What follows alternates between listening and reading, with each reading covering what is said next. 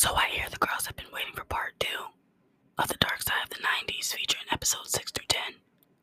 And this is what I'm here to give, okay? I know I said I was going to upload it by Wednesday, but I said what I said and I didn't mean that shit because obviously we're on Sunday. So I'm really I'm going to upload it when I feel better to upload it. I'm not about to give you all a half-assed episode. I'm really not. So if I'm tired, I'm tired. That's just it. If I'm tired, I'm tired. Real talk. So, I just wanted to give y'all this motherfucking intro because I've heard that bitches like it when I do ASMR. This shit is making my throat scratch so bad. And my green tea is all the way over there by my window. And I don't feel like getting it because y'all gonna hear all the movement. But fuck it, I guess y'all just gonna have to hear the movement.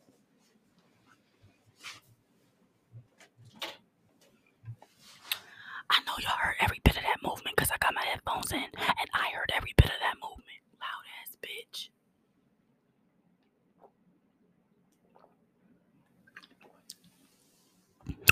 This green tea good as hell. I hear the bottle closing. That's me topping on the bottle. It's funny because see, with ASMRs, you gotta see me doing what I'm doing. I don't want y'all to see me. And there go my fucking mama with this tambourine. I know she fucking lying. But it's Sunday. I don't stop my mama praise for no damn Bonnie. Not even for y'all. So, if y'all hear a motherfucking tambourine in the background about to go the fuck down and praise, y'all just gonna hear that motherfucking tambourine go down and motherfucking praise. Cause I'm not telling my mama to stop. That's my mama. She can do whatever the fuck she wanna do. Anyway, I guess that's enough of this little prologue because I did too much. Anyway, let's get into part 2 of The Dark Side of the motherfucking 90s with episodes 6 through 10, bitch.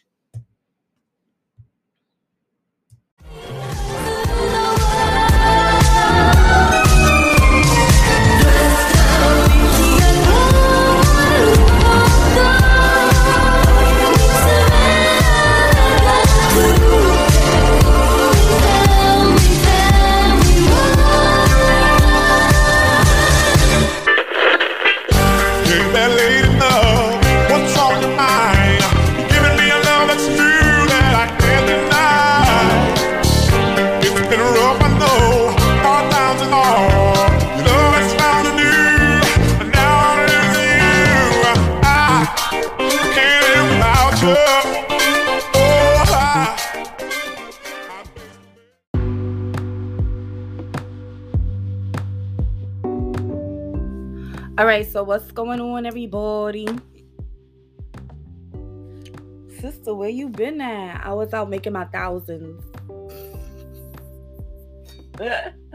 Oh my God, watching the girls' videos. I'm like, no, bitch, you about to be 25. You better be out here this year. I have to be. I have no choice. I'm really about to live it up. I'm about to live this shit up. Anyway, welcome to another bonus episode or whatever. Today we are going to be talking about... I can't even do that. I don't know how they do that every episode. Just be chatting today we're going to be talking about what happened with... The only one that could do that, I can't think of her name right now, but the only one that could do that is the girl.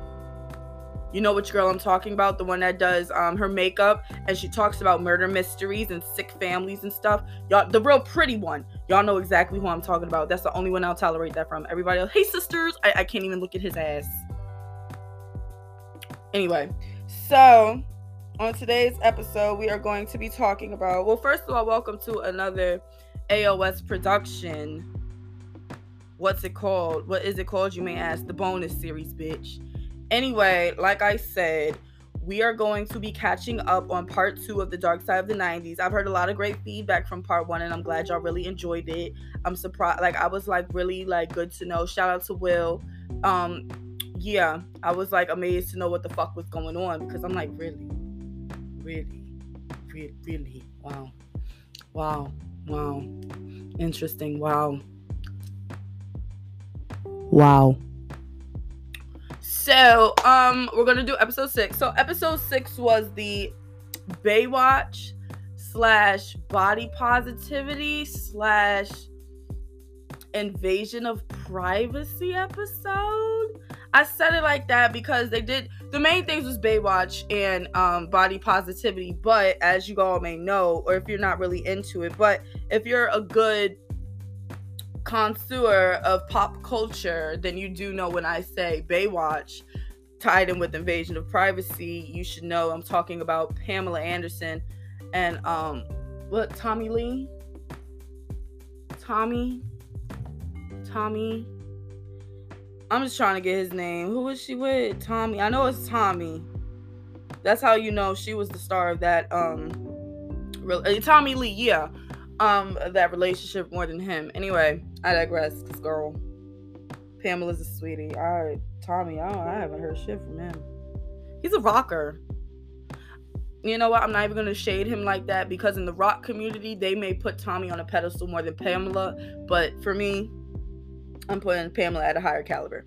So, for my bullet points, I have It's a Body Positivity episode. So, literally, how Baywatch got created, they got high on the beach. Real shit.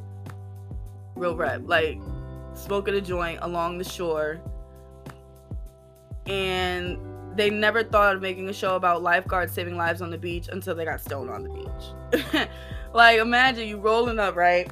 It's like late 80s. We're about to enter the 90s.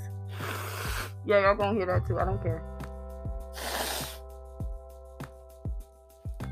I might edit that out. I don't know. What was that? 3:43? I remember that. That way I could tell. My nose has been dripping like all fucking day. All day. I just had to get that because how my nose is, honey. Oh. How my nose is. I'll use this envelope and my little furry rainbow pin. Shout out to Mom Dukes. 3:45 because I know that's where it started. Okay, back again. So, stone on the beach, rolling up, you smoking with your friend, and you're seeing the lifeguards, and you're seeing them on duty, and you're seeing them saving lives and shit, and then you just thinking like, wait a minute, nobody's ever thought to make a show like this? For real? Really? Absolutely really. So, that being said, the head of NBC thought that the show was better off than a movie, rather than a show. And one thing I like about this show, or at least this docuseries, is that it shows you, and for all my creatives out there, what the higher ups like and think isn't always going to be a solid idea for your process. You know, I mean, the higher ups thought that Baywatch was literally better off as a movie rather than a show. I mean, we all know something similar to Baywatch, either the run, the bathing suits, Pamela, or David fucking Hasselhoff, okay? So, that being said, I mean, just don't let any higher ups, like, yeah, you deal with it at first to get your shot out there, to get your foot in the door. But after time proceeds and, you know, you just, like, have more faith in yourself, you should know, like, hey, maybe we should do it this way instead of the way you're saying. So, also, the creators of the show...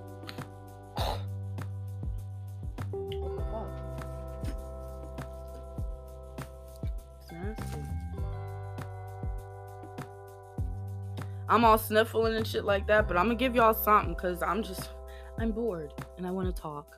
Fuck it. So, the creators, they fought to have their female cast members to be on the show since most of them were in Playboy. Now, back then, of course, y'all may know, we fought as women. We have fought and we have struggled to get to this point where sex is alright. However many men I slept with, or how many ever times I've shown off my physique or my curves or my body or my areas, should not define the type of woman that I am. And so we're going back 30 decades, 30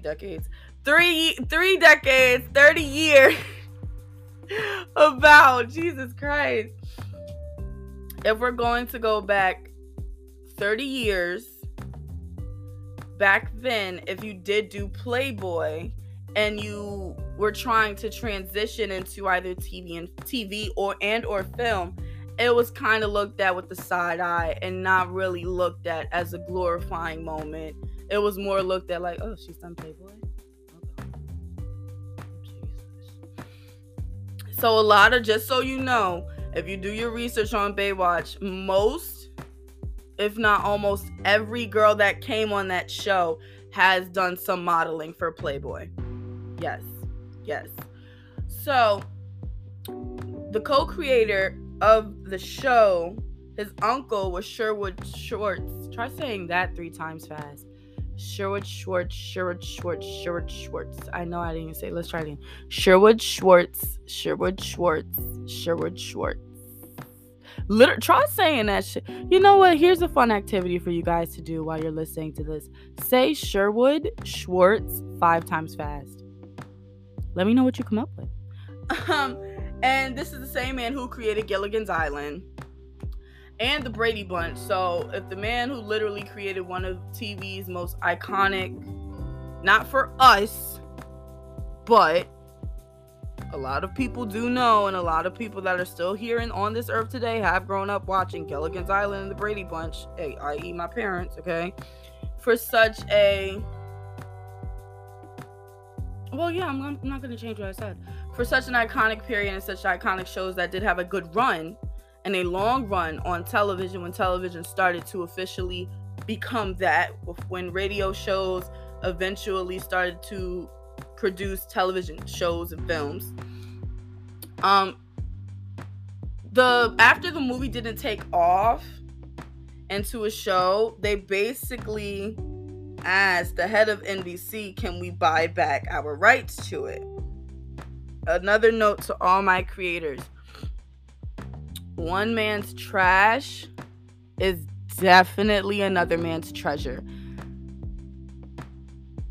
The creators of Baywatch bought their show from the NBC head for only $10.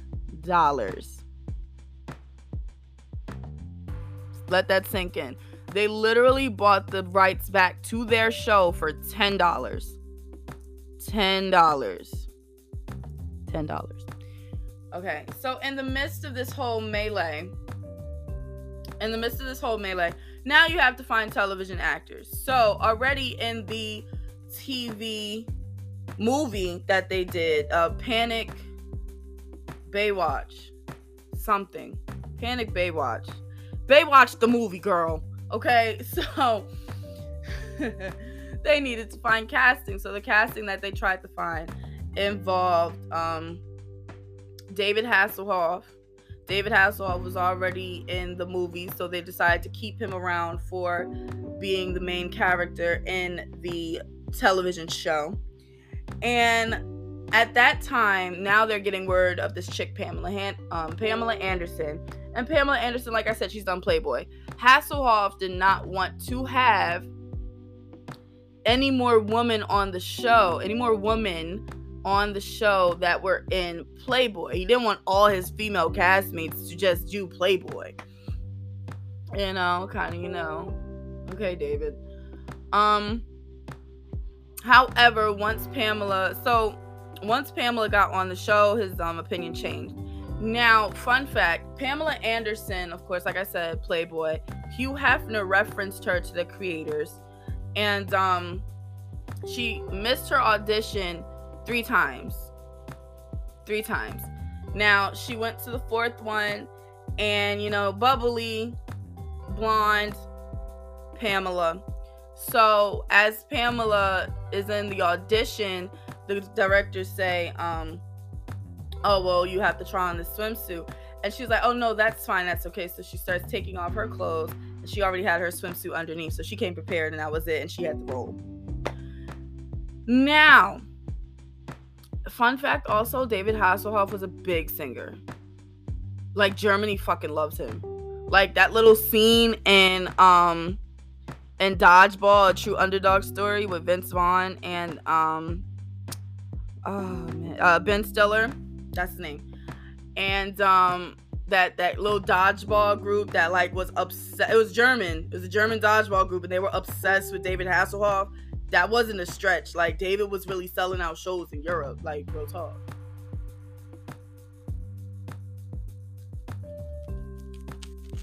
That's me scratching my head because I can't believe it, y'all. Anyway, so once Pamela Anderson got the role, and once she got her role, breast augmentations went up by like 500% between girls from ages 19 to mid-30s. So everybody was getting their tits done, girl. Everybody was getting their tits up. So this is when the episode changes into body positivity in a way, but it still talks about Baywatch. Because when you think of the show Baywatch, you're seeing fit, lean lifeguards, big boobs. Jesus, big boobs, fit bodies. And for that time, that was like how you wanted to look. So then, seeing that on television, I could only imagine how insecure people might feel. I mean, sidebar, when I was younger and I saw the Video Girls, and I was definitely not a size 3. I definitely wasn't a 127. I wasn't even a 137.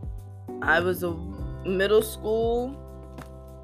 I go by middle school height because I don't remember my childhood height. I know my childhood height, I was at least 130, but I was tall for my age. But once I got to middle school, I was a good 160, 170. Yeah, I just kept growing. Anyway, so once the show did good after some seasons, or after I think the second season, it was the first billion viewer show according to TV Guide. And all thanks to the help of Pamela and the other girls who were casted, because like I said, those times you wanted to just see bitches in bikinis. You didn't want to hear what they gotta say, especially at that time. If you did Playboy, oh girl, just run. As sad as it is the truth.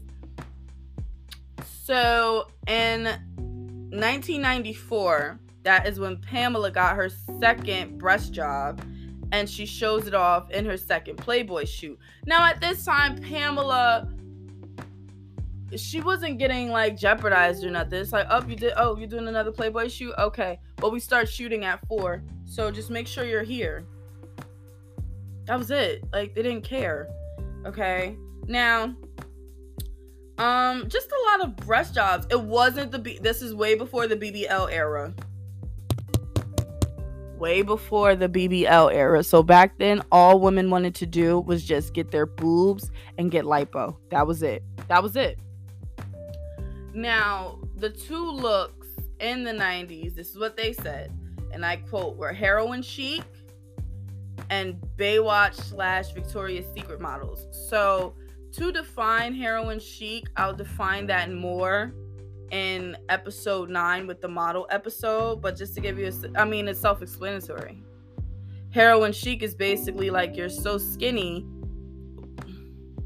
you're very small to a point that you look like you be shooting up, doping up. Versus where the Baywatch and Victoria's Secret models, but you're cute, heroin chic, you're cute, but you're very skinny and you look like you do drugs. But you're cute. Now, Baywatch, Victoria's Secret models, fit, lean, still small, but you were fit and lean, and you had to have the breasts, honey. You couldn't just come on camera with small boobs. I mean, what are those? Back then, I love my breasts. Oh my god, I loved them when they were smaller. The reason why I say that is because my birth control like swelled them up. Swear to God, they weren't this. I asked my bubby now. I'm like, were they? He's like, no. I'm like, yeah, I thought so. Cause exactly. So around this time, this is when Tommy and Pamela meet. Now, apparently, Pamela Anderson had a club like many celebrities in the 90s. Johnny Depp with the Viper Room, Pamela Anderson with her club. So she owned a nightclub, and she saw Tommy Lee and Pamela. They're at the bar, and Pamela sends over a drink to him, and then Tommy brings back a bottle of champagne. And then, according to the creator of the show, to what happened, Tommy thus walks over to Pamela and, licks her face. First of all, anybody licks my face, you're getting smacked and mushed, and your head is getting freaking pounded on the damn bar. Don't touch my face. But we're in Corona times. We're in COVID times. Wait a minute, was bitches still sucking cucumbers at the club during Corona? Or was that right before Corona?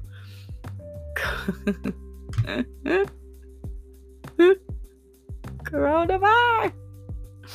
Shit, now we just call it COVID-19. Damn, we've really been in this pandemic for a little. All right. But yeah, we was doing some wild shit. We needed, we needed to calm down. Granted, the only reason why I don't want to be in this pandemic is because I want to travel outside the country, but I'm not doing that shit now until everything is lifted. Like, everything is good. I'm not doing that shit now. No. But back then, y'all, we was trippy. You had bitches literally sucking fucking cucumber dicks. Right after one another.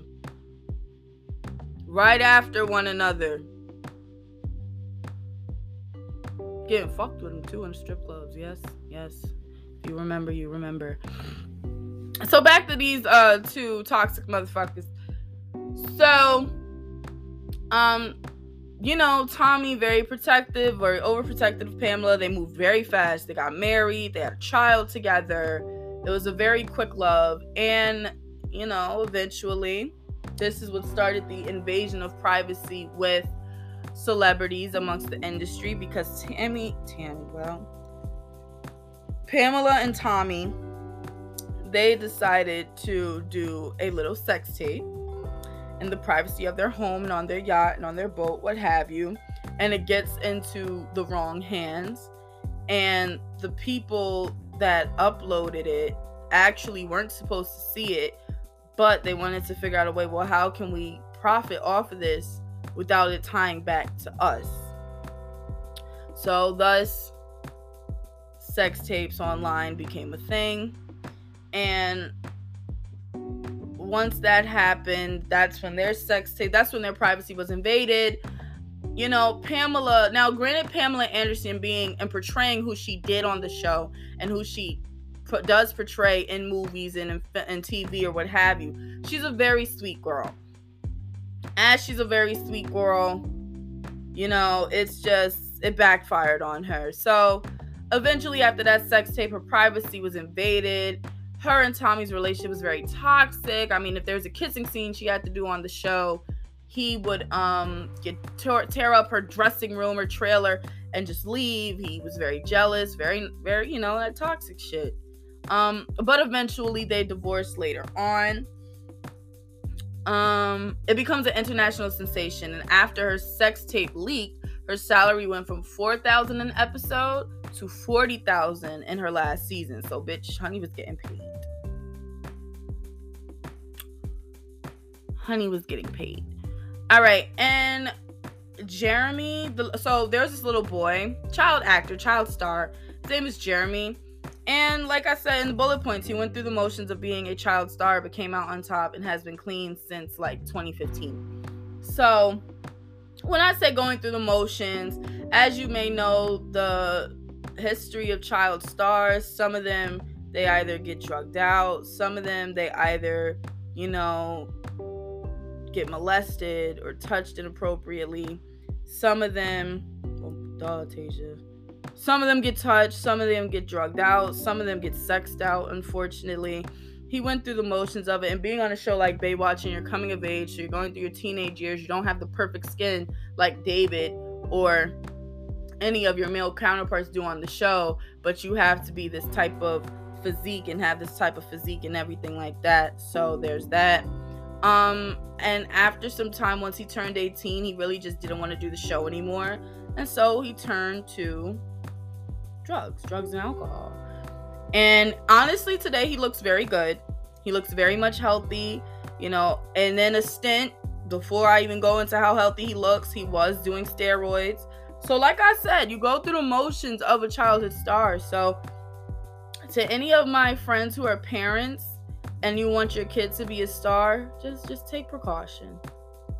Take precaution. If you're going to be, and I will say, with a lot of parents who are parents to childhood stars, or at least who were, because their child is no longer here, I will say that with that being said, just take precaution. Because back then they just said, all right, I want my kid to be a star, go ahead, without realizing the trauma and trials and tribulations that they would have to face as an adult in the industry. Like, think about it. We never heard shit about Shirley Temple because Shirley Temple was only in one abusive relationship. And that's when she was in her early 20s. After that, we never heard nothing bad about her. You never heard nothing bad about her. See, because look, you got your Shirley, I'm going to give you a perfect example. You got your Shirley Temples, but then you have your Judy Garlands. Okay, Judy Garland is Dorothy from the original Wizard of Oz with LB Mayer Studios, MGM. And you look at Shirley Temple lived a good life. She transferred into politics after her child career was, over with. Transferred to politics. She lived a long living life. She died of, I think, breast cancer in her 80s. Versus where you look at Judy. And this all ties to Jeremy, by the way, because he was a child star. I'm just giving you like A and then B. And then with Judy Garland, her story is just so tragic. I mean, they kept giving her pills. So if she had to lose weight, diet pills. If she had to be up for an audition, they gave her up pills. If she had to calm down so she could get to the studio the next day, they gave her downers. So automatically from a young age, vaudevillian to an actress, she was up and down, so they had to give her pills. And then it was really just pills. It was so much pills. Her mother just wanted her to act and sing. She didn't feel a lot of love from men. Her father passed away when she first started out in Hollywood, so her father wasn't there for her in her teen years when she needed him most. And eventually she took her own life in 1969. I think Judy was at least in her 40s. It wasn't her 60s, I don't think. But let me see. It wasn't her 60s. No.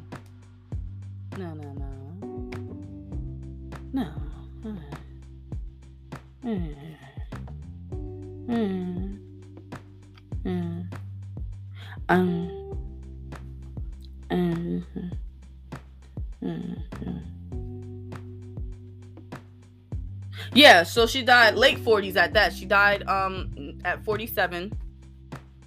Unfortunately, but it's just a cautionary tale. He's a bit, like I said, Jeremy's clean.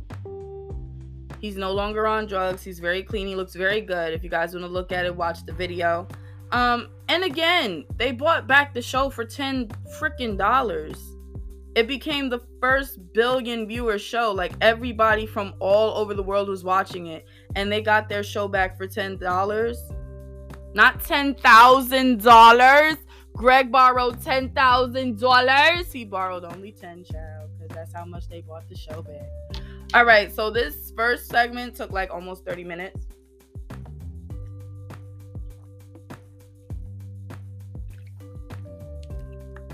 Excuse me.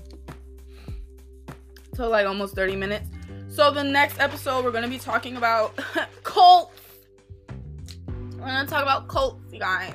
I'm going to try my best. I don't really fuck with the cults like that, but we're going to talk about them, girl.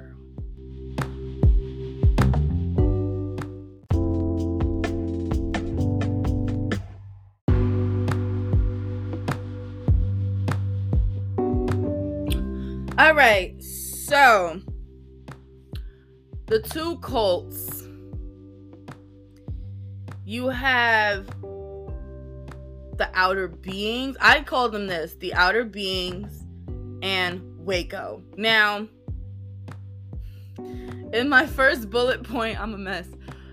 In my first bullet point, I literally said one has a shootout, the other is ready to leave Earth. True shit. Like, that's the synopsis of these cults. Now, the Waco branch was called the Davidians, named after David Koresh. I'm gonna just go over the bullet points, then I'm gonna go throughout, how the episode went. On February 28th, 1993, the Waco shooting happens, and when I say shooting, I mean, bitch, shoot out.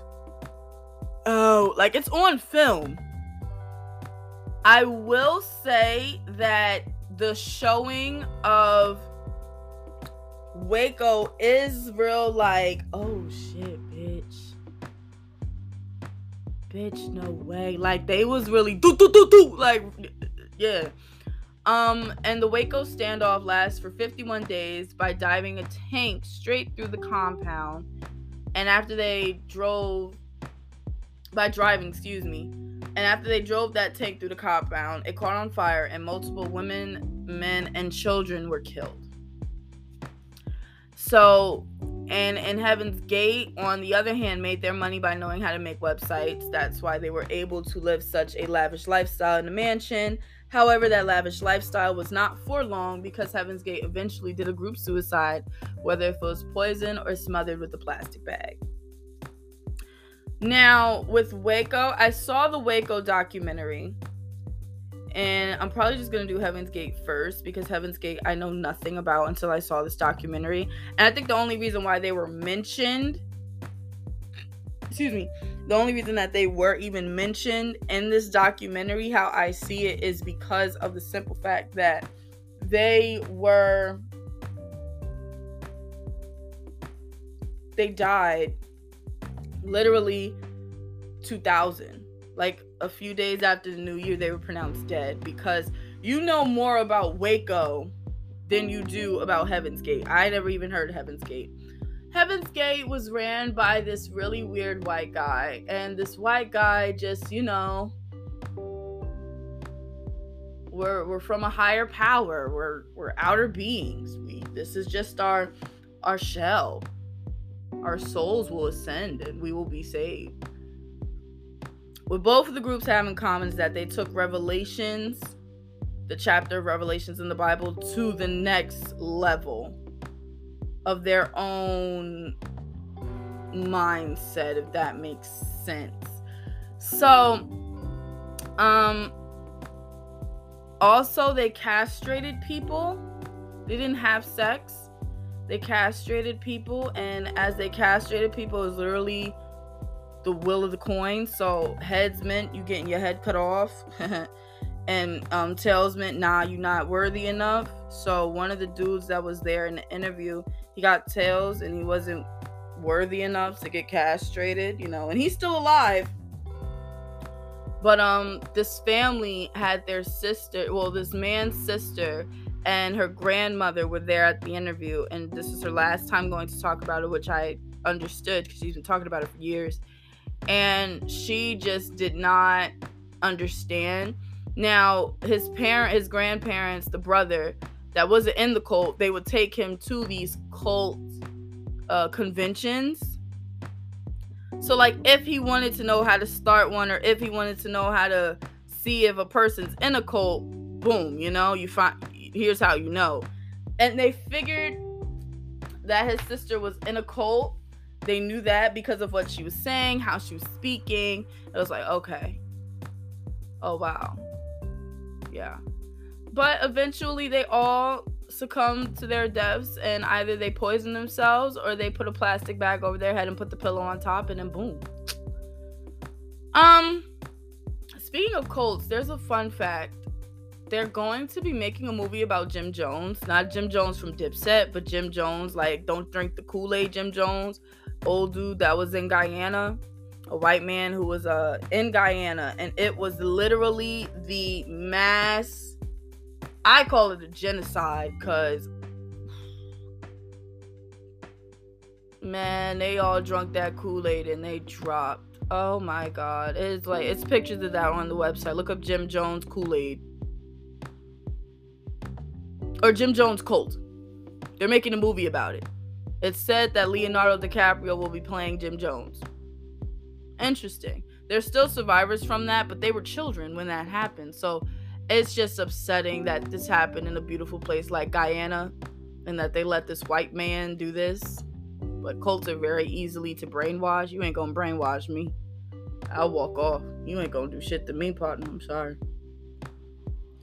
You ain't gonna do a motherfucking thing to me. You ain't gonna do shit to me. Anyway, so that's what happened with the fucking outer being, Heaven's Gate. I'm like, what? Oh. So that's what happened with the outer beings. Now, Waco, I know more about. Like I said, with Heaven's Gate, it was like, okay, y'all thought y'all was, okay, aliens? Okay, it was a whole lot. I'm just like, what? Now with Waco. Like I said, it was called the Davidians. I'm sorry. I was about to say the Debbie's. It's called the Davidians, and it was created by David Koresh. Now, the reason why David Koresh is rotting in hell, not only for the cult, but how the cult was ran. Like I said, you know how Heaven's Gate wasn't ran by sex? Well, the Davidians was ran by sex. Now, the problem is that only David could have sex with the women. No other man, even if you were husband and wife and you brought yourselves to this cult and David was just like, well, I want to create and procreate, with your wife, you had to let him. Either you just dip, but yeah. And also, it has been proven that some of the girls that he had relations with, they were in fact underage. So this grown man is not only having sex with husbands' wives in front of their faces, but he's also molesting and statutory raping. Even if it was quote unquote consensual, they were still underage. He's still having sex with underage girls. Now, that being said, with Waco, the reason why ATF and the DEA wanted to find out about them, because they had a lot of guns. But they've always talked about how it would be a shootout, literally, how they would have to defend themselves from the devil's powers that be, just in case. So they had all those guns. So when ATF came, they was ready. And that was like their prophecy had been confirmed. Now, the sad thing was that there was a standoff, and it lasted 451 days. All David had to do was just surrender. Was he going to? No, because he was their leader. He got shot as well. He ended up getting shot as well. And as he was getting shot, or what have you, still being hard-headed leader, okay? Now, the end of this was, like I said, they rammed the tank through the compound, and the compound eventually started to catch on fire. Now, I say now a lot.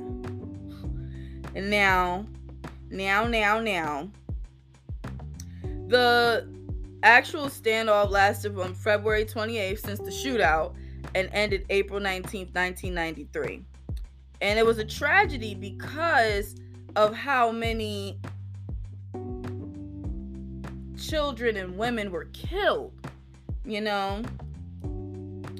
that burning of the compound. It was 76 people in total. 76.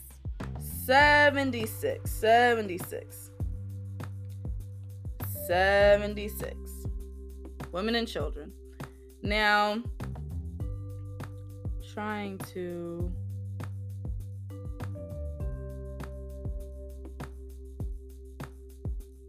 I'm just trying to find more, like, how many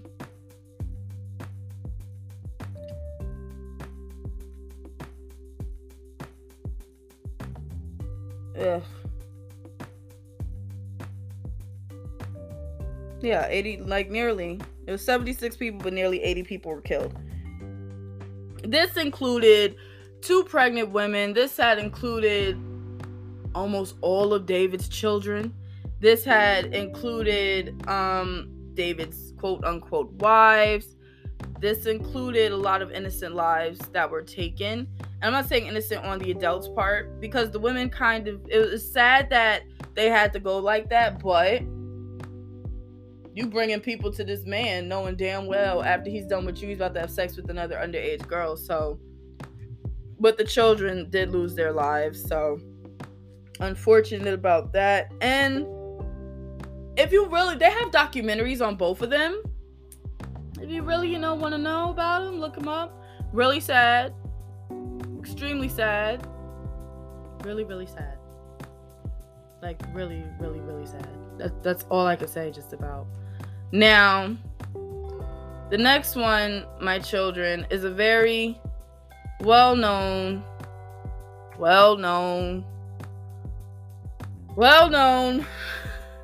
I'm only breathing like this because we know about this. Of course, episode 8, they did East Coast versus West. So, we already know the outcomes of who died from the West, who died from the East. 2 hip-hop pioneers, Biggie Smalls and Tupac. We know this. We also know that it wasn't them. They were just used in the crossfire, but the real beef was between behind the scenes, which I personally believe Puffy should have got that bullet, Suge should have got that bullet. It is what it is, but one's the bottom, one's gonna be on top. Anyway, so the bullet points I have are the main people who were lost in this war. I'm gonna go through this one because we know it. I will point out, I did put on bullet points that were interesting to me.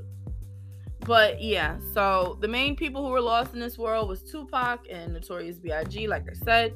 Source magazine, which I never knew was created by 2 Jewish boys, go figure, that loved hip-hop. I only say go figure because how many magazines and how many things do you know that's hip-hop that was created by Jewish boys, white boys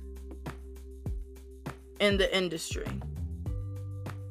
Hip-hop is universal, but at the same time, it's not just it's for us. We created it, but in order for it to get to the other side, you got to have your allies. So there's that.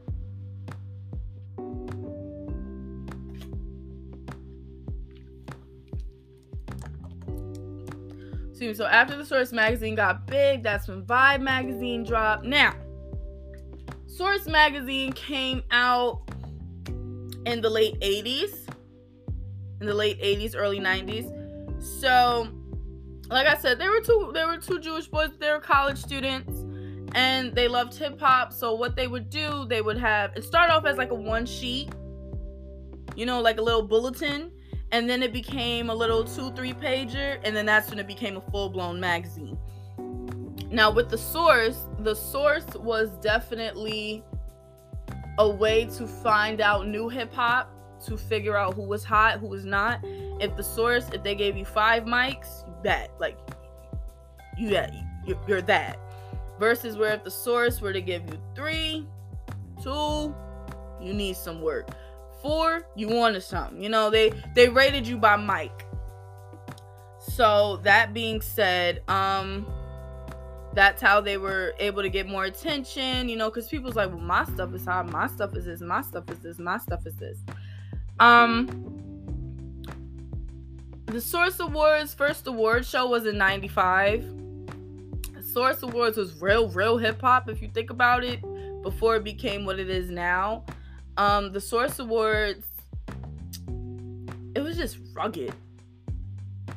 Like, looking at clips of it, that shit was real, like rugged, like, because hip-hop back then was real, like, now, people do see hip-hop and certain rap artists as a joke. But it's like, when you look at hip-hop back then, it was really like a pariah. Like, I don't want my children listening to this. I'm like, the worst he said was out literal. What did he say? Biggie said some such shit. But all he said was, you look so good, I'll suck on your daddy's dick. I mean, still. And then even Tupac talking about Brenda's got a baby is real shit. It was real shit at that time, and parents did not want their kids to listen to it.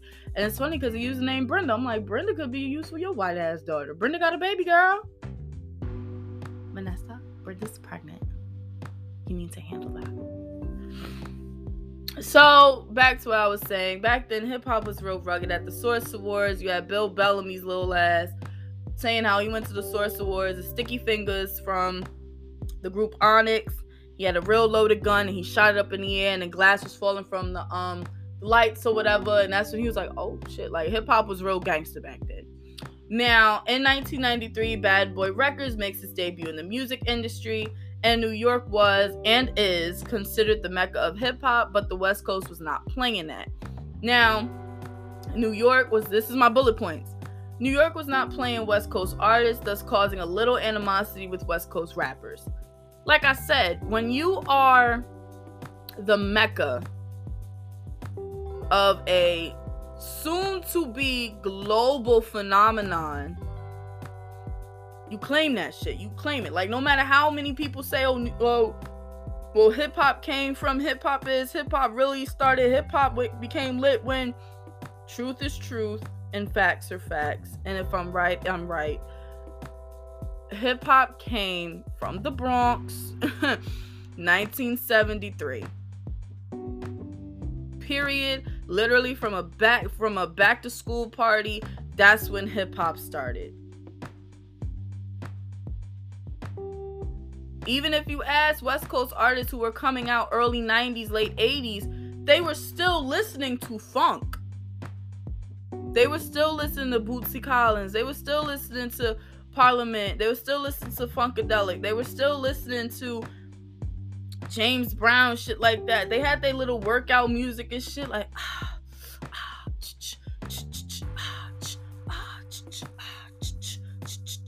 they were still listening to fucking that. So, you know, hip-hop comes and they make it their own, and they make G-Funk, which I like. I do like G-Funk. G-Funk's high. If I'm cruising, really it. But if I want to get like rugged, I'm playing some East Coast shit. Excuse me.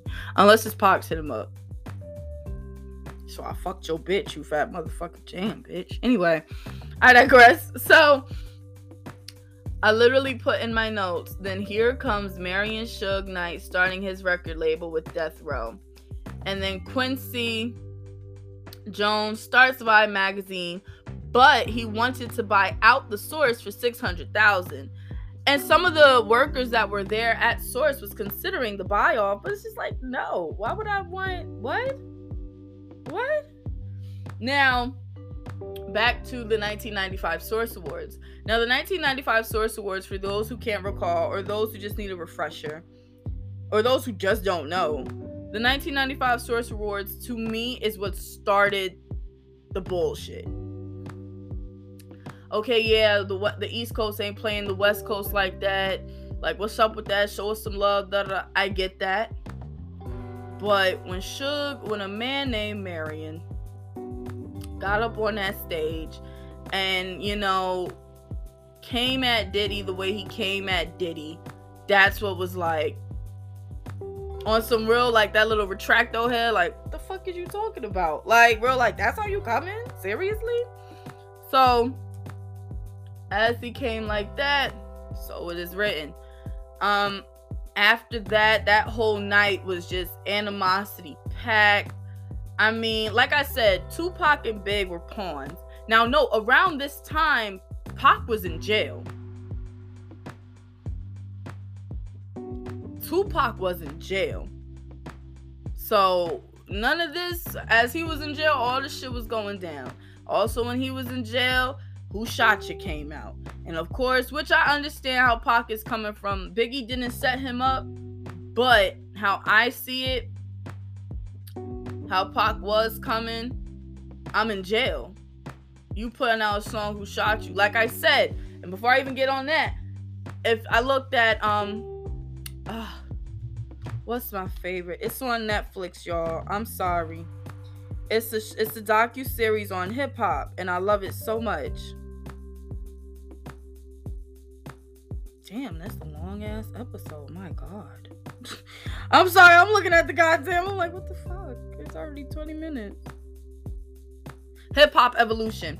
So even when I was looking at Hip Hop Evolution on Netflix, they even said, like, the producer wanted to put out Who Shot You. Not Big. Big made Who Shot You way before Tupac got shot. But because of the timing, Big put out Who Shot You, and then after that, Tupac was like, fuck that, that's why I fucked your bitch. And Tupac was bringing out hit after hit after hit after hit, you know? So, of course, like I said, it wasn't the two main people that weren't saying too much were the ones who got their lives taken so soon. Because you had Vibe magazine, you had Source magazine. Those iconic hip-hop covers, you know, especially when Vibe magazine was dropping the iconic Death Row cover with Marion, Pac, Snoop, Dre, all in their black turtlenecks and gold chains. I mean, that shit right there was like, oh, word. Then you had the Biggie and Puffy cover, you know, so a lot of things fueled up that beef. A lot of things fueled it up. I mean, we all know the outcome of it. Personally, that's when to me, hip hop became more. It calmed down after that. After that, people was like, let's party. People was on some real shit like, yo, let's party. And if we gonna do gangster rap, let's at least make it club bangers gangster rap. Like, we wanted to be on some, like, you know, like 50 Cent in the club. We want some Murder Inc. type thing. Pause. We want something like that. Versus where I don't want people to start fighting and boxing. Because, you know, I'm doing this, that, and the third. That's what I don't want. Is what I'm trying to say. So, we all know the outcome. A lot of rappers did say that Vibe magazine should have got shot. Method Man exactly said that because Vibe, Quincy, and of course, if y'all don't know, Quincy's oldest daughter, Kidada, she was the fiance to Tupac. So by default, Quincy's like, well, shit, I know whose side I'm on because my daughter's like literally engaged to the guy who is Death Row. Once Pac died, once Big died, once Dre left, it was like, seriously. So yeah, that was episode 7 and 8. Yo, this mic picks up everything. I swear it does, because I'm like, what the fuck is that? What the fuck is that? Oh my God. What is that? Alright, but now we're going to talk about the last 2 episodes, which is going to be the Supermodel Era and Internet 1.0 Y2K, baby.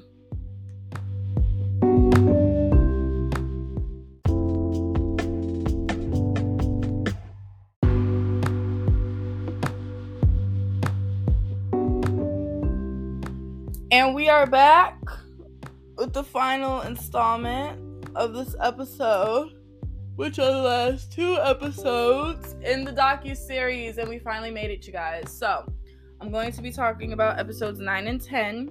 First up is episode 9, the Supermodel Era. Let's go with it, honey. Okay.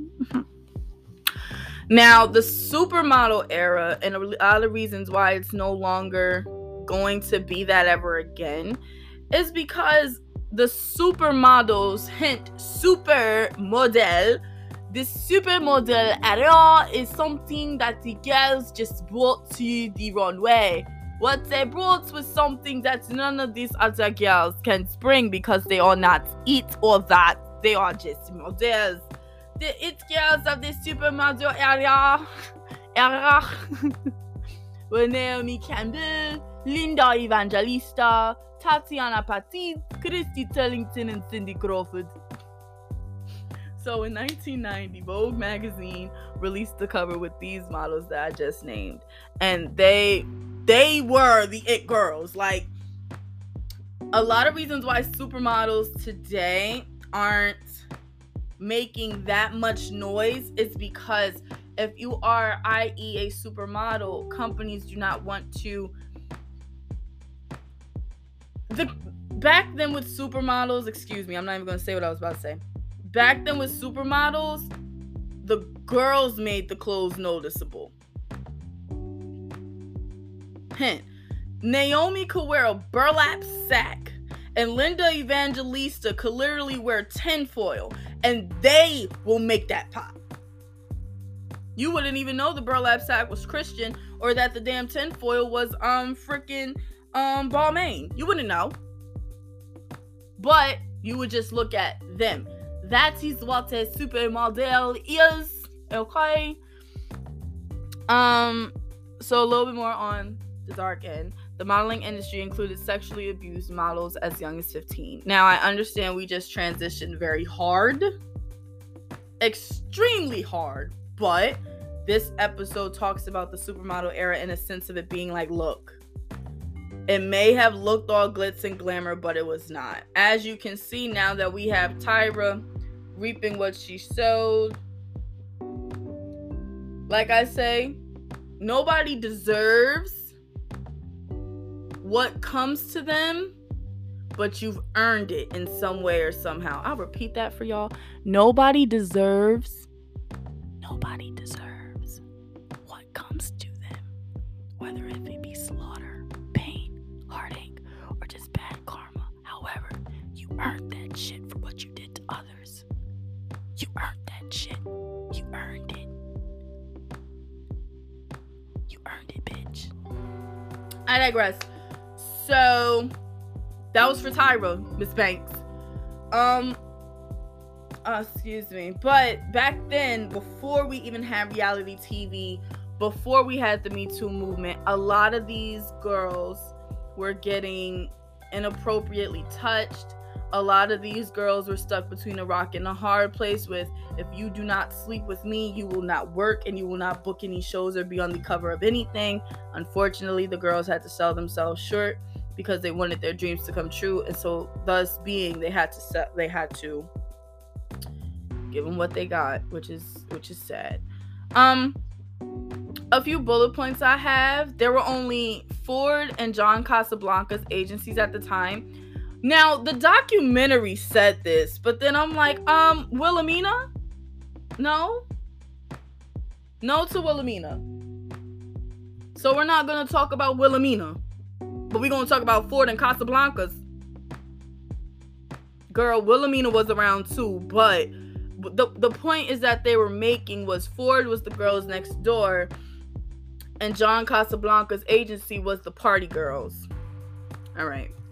Now, remember these names: John Casablancas, Gerald Marie, and Jean-Luc Brunel. Jean-Luc Brunel? Yes, remember those names. So, Elite Modeling Agency, with Gerald Marie, was in charge of Elite, of course, and thus he married Linda Evangelista. Now, what I want to know, nobody said anything. They didn't say, but then again, I don't think she knew. I want to know, did Linda know that her husband was doing this? Or did she not know? And did he keep that from her? Or, and I know I looked at other documentaries. I couldn't look at the one with 60 Minutes because what those models went through with him was just really, really traumatizing, and I just couldn't listen to it right then and there. But what I will say is that the girls themselves, they did not want to tell Linda, meaning the younger models did not want to approach Linda and say, your husband has been inappropriately messing with us, sexually harassing us, and going to the further extent of raping us. But the girls didn't want to tell her. I would have been a Linda girl. Do you know what he does? Do you know your husband? Girl. I'm just going over the bullet points. Modeling competitions, launching careers for girls as young as 14. Jean-Luc Brunel was literally named the model agent playboy, and I called him a predator. That's what he was. So I'm gonna stop right there because, like I said, the supermodel era, the girls were in videos. You had Naomi Campbell in the closet. You had Tyra as well as Linda and Michael, not Jackson.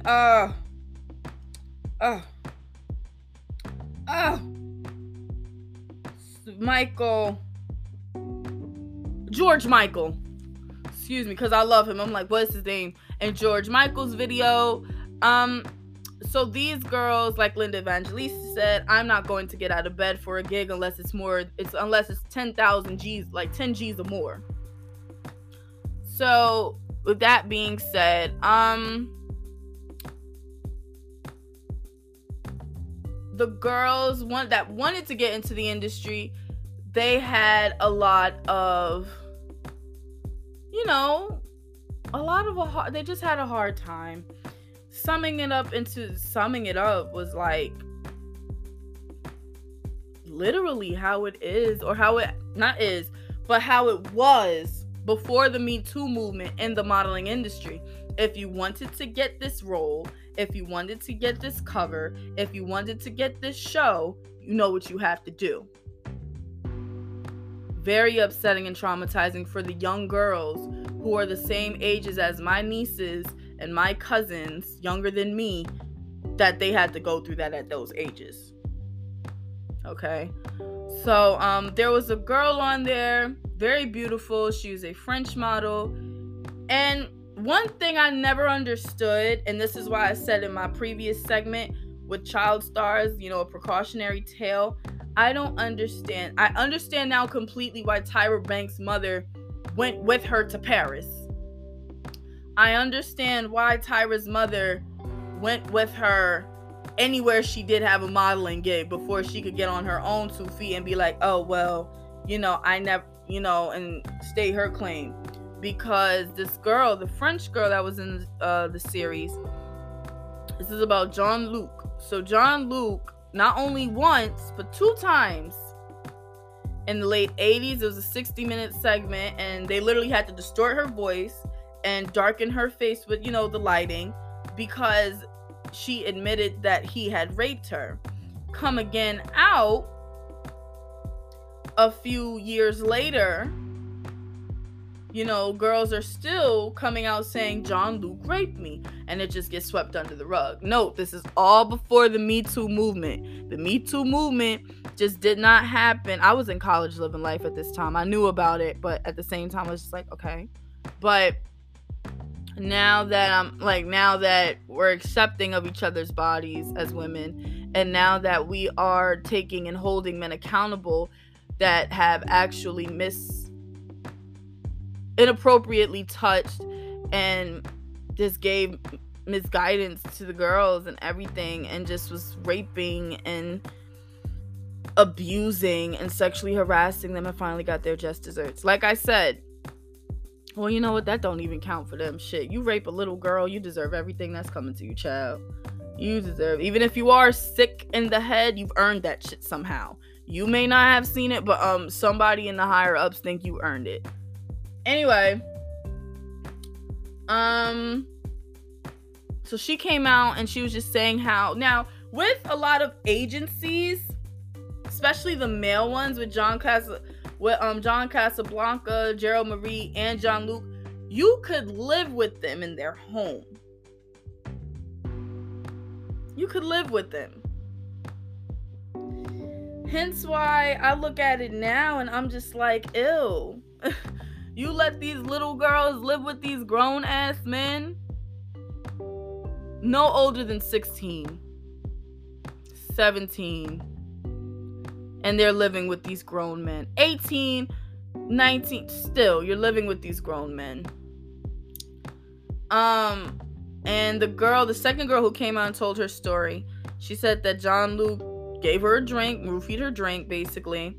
And she said, I need to lie down. And he's like, you can lay down on the bed. And the next thing you know, she wakes up and he's on top of her.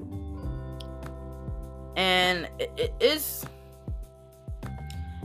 really sad. Now, at this time, a lot of people behind the scenes were really trying to bring these men down, because it's like, look what you're doing to them.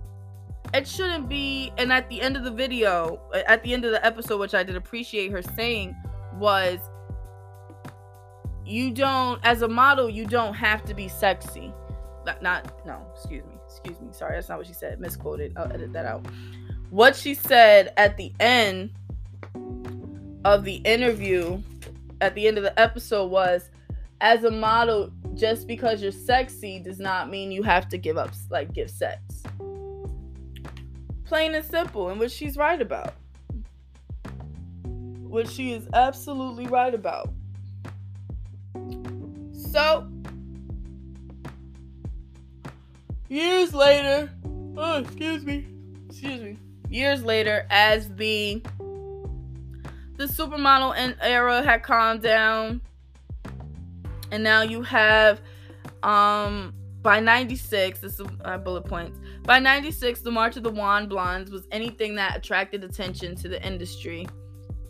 Attracted attention the industry did not like. So, they wanted the attention to be put back on them. Meaning that if I'm a supermodel, if I'm Naomi, like I said in the beginning of this episode, if I'm Naomi Campbell, and I'm doing my signature, iconic, legendary Naomi Campbell walk, are you really looking at what I'm wearing, or are you just looking at Naomi?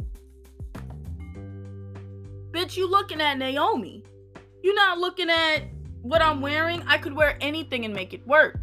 Now, at this time, with Kate Moss and her generation, they produced heroin chic, glamorized the drug instead of bringing attention to it. And this is what they said. To a point, like I said, Kate Moss, she's very small. She was doing heroin, of course, but she was very small. She was very bony. You notice the structure of her bones. You've seen them. And she just was, everybody had to have. At this time, by 96, the fashion industry lost its flavor. Because think about it, you didn't see the supermodels on the cover of Vogue anymore. You didn't see the supermodels on the cover of Vogue. You saw Jessica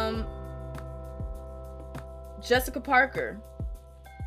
You saw Anne Hathaway. You saw all the actresses, all of Hollywood's starlets. You saw, you didn't see the models on front of the cover anymore. Now, back to these predators. So, in 1999, a BBC documentary of Gerald Marie behaving like a pig. And when I say pig, he's approaching the models in a very harassment, a very predatory way. Like, he literally said on camera, if I would like to throw you on the table and just do certain things to you, and that makes you feel uncomfortable. Like, bitch, what are you talking about? Like, what? Are you fucking serious right now? And then in 2020, Jean-Luc Brunel arrested for sending girls to Epstein.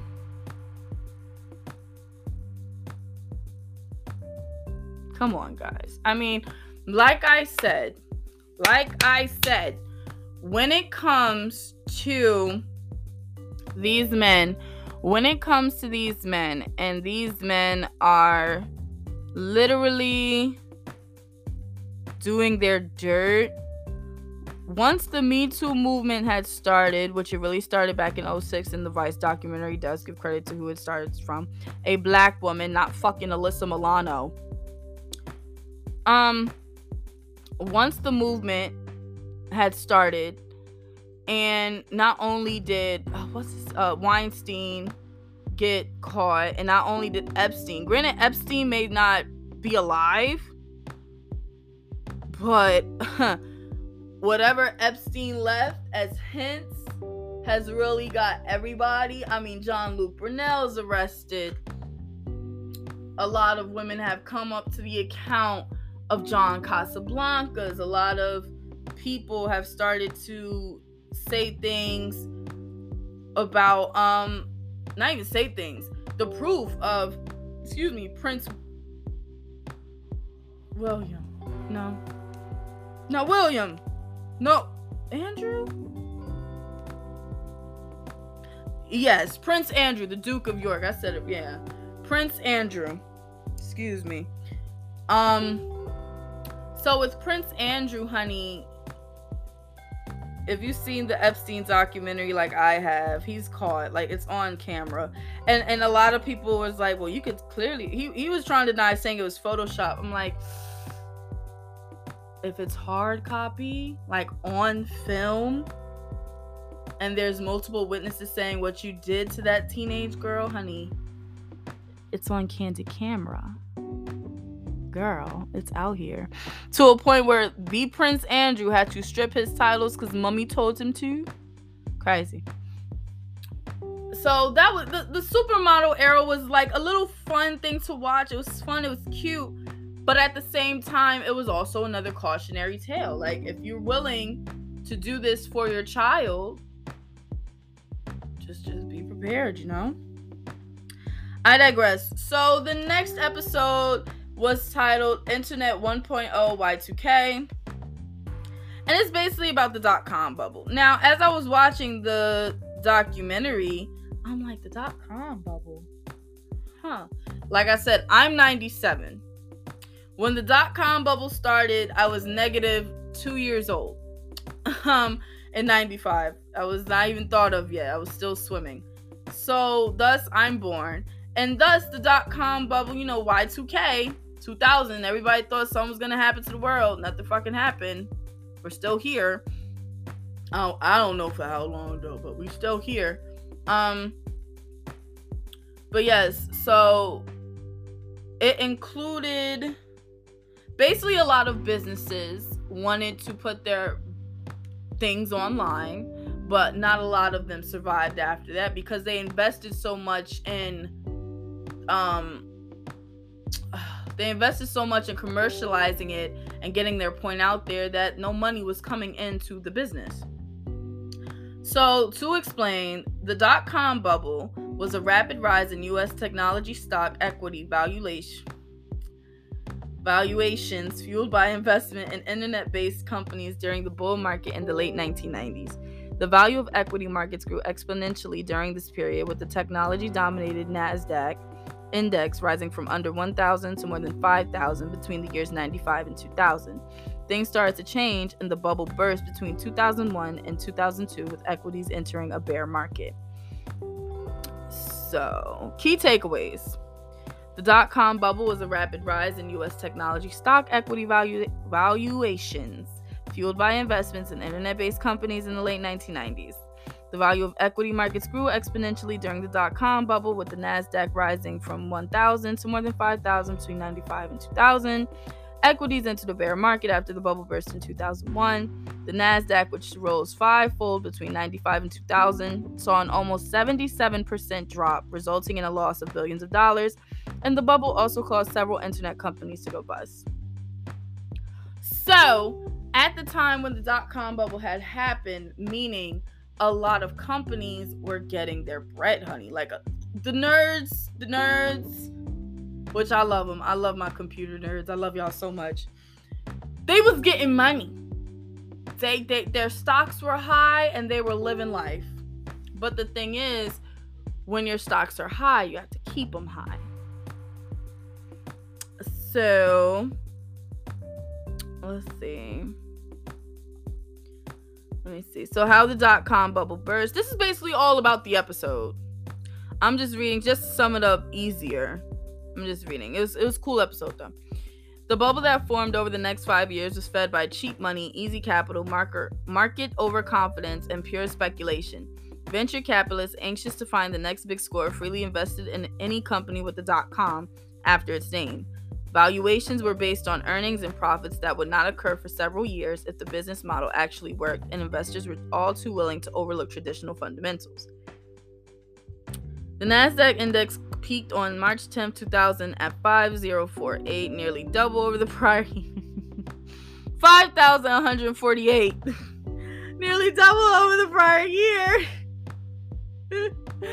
Several of the leading high-tech companies such as Dell and Cisco placed huge sell orders on their stocks when the market peaked, sparking panic selling among investors. With a few weeks, the stock market lost 10% of the value. So, what caused the dot-com crash? And why did the dot-com bubble burst? The bubble burst when capital began to dry up. I mean, nobody was making money. So I'm going to just do an example like this. Pets.com. Pets.com was created by Julie Wainwright, which I'm surprised about. That was her first go-round, and her second go-round, which is doing well, is called The Railroad, which is a fashion consignment shop. So she had Pets.com. She had investors such as Jeff Bezos, who was in baby Amazon at that time. And as he was doing baby Amazon at that time, he invested. So Julie and her team, they were making good money, but the thing was that how are we going to get our company out there? Because you had PetSmart and you had Pets.com. So with that being said, coming out and everything, Pets.com wanted to have something to reach out to the actual clients, the actual customers.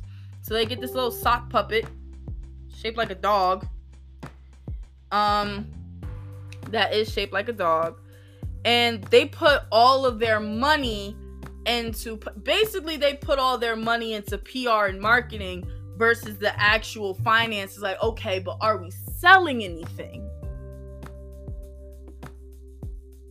Okay, yeah, that's a cute sock puppet, but are you selling something? Or are you getting some money in? I see a lot of money going into this little freaking sock puppet, but what are you getting? Nothing? Okay. So, I digress. So, after a while, the only .com that is still around from that time is E-Trade. Literally. Like, everybody, like, the .com boom really burst. Like, there's so many.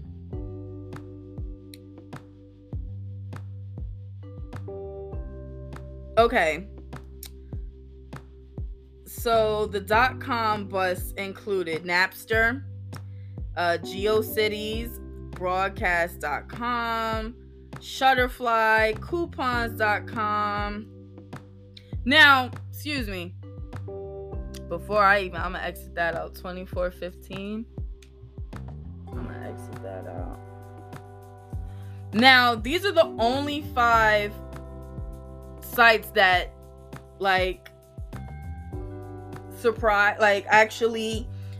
the only 5 sites that survived the .com bust, which is Amazon, eBay, Booking Holdings, literally Priceline, Shutterfly, and Coupons.com. Now, trying to find.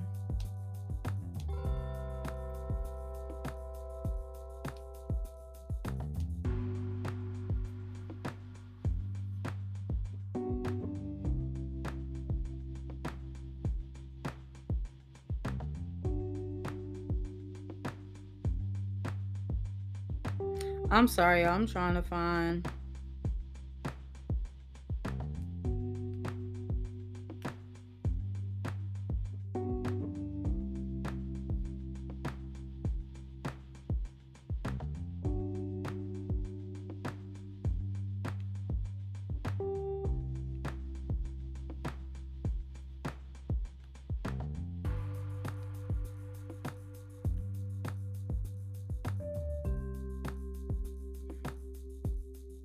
Okay, so the companies that were killed during the .com bubble, like I said, Pets.com, by Julie Wainwright, webvan.com, etoys.com, flues.com, theglobe.com, and the ones that survive, Amazon, eBay, Priceline, so that's everybody that had survived and didn't survive.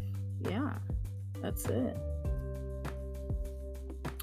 But that's all I have for this episode.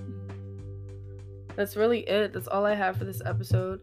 Thank you guys for tuning in to a part 2 of a bonus episode. I will promise I will put out more bonus episodes. And I am going to speak to you guys soon. And thank you for tuning in to another AOS production. What's it called? Thanks, guys. Appreciate it.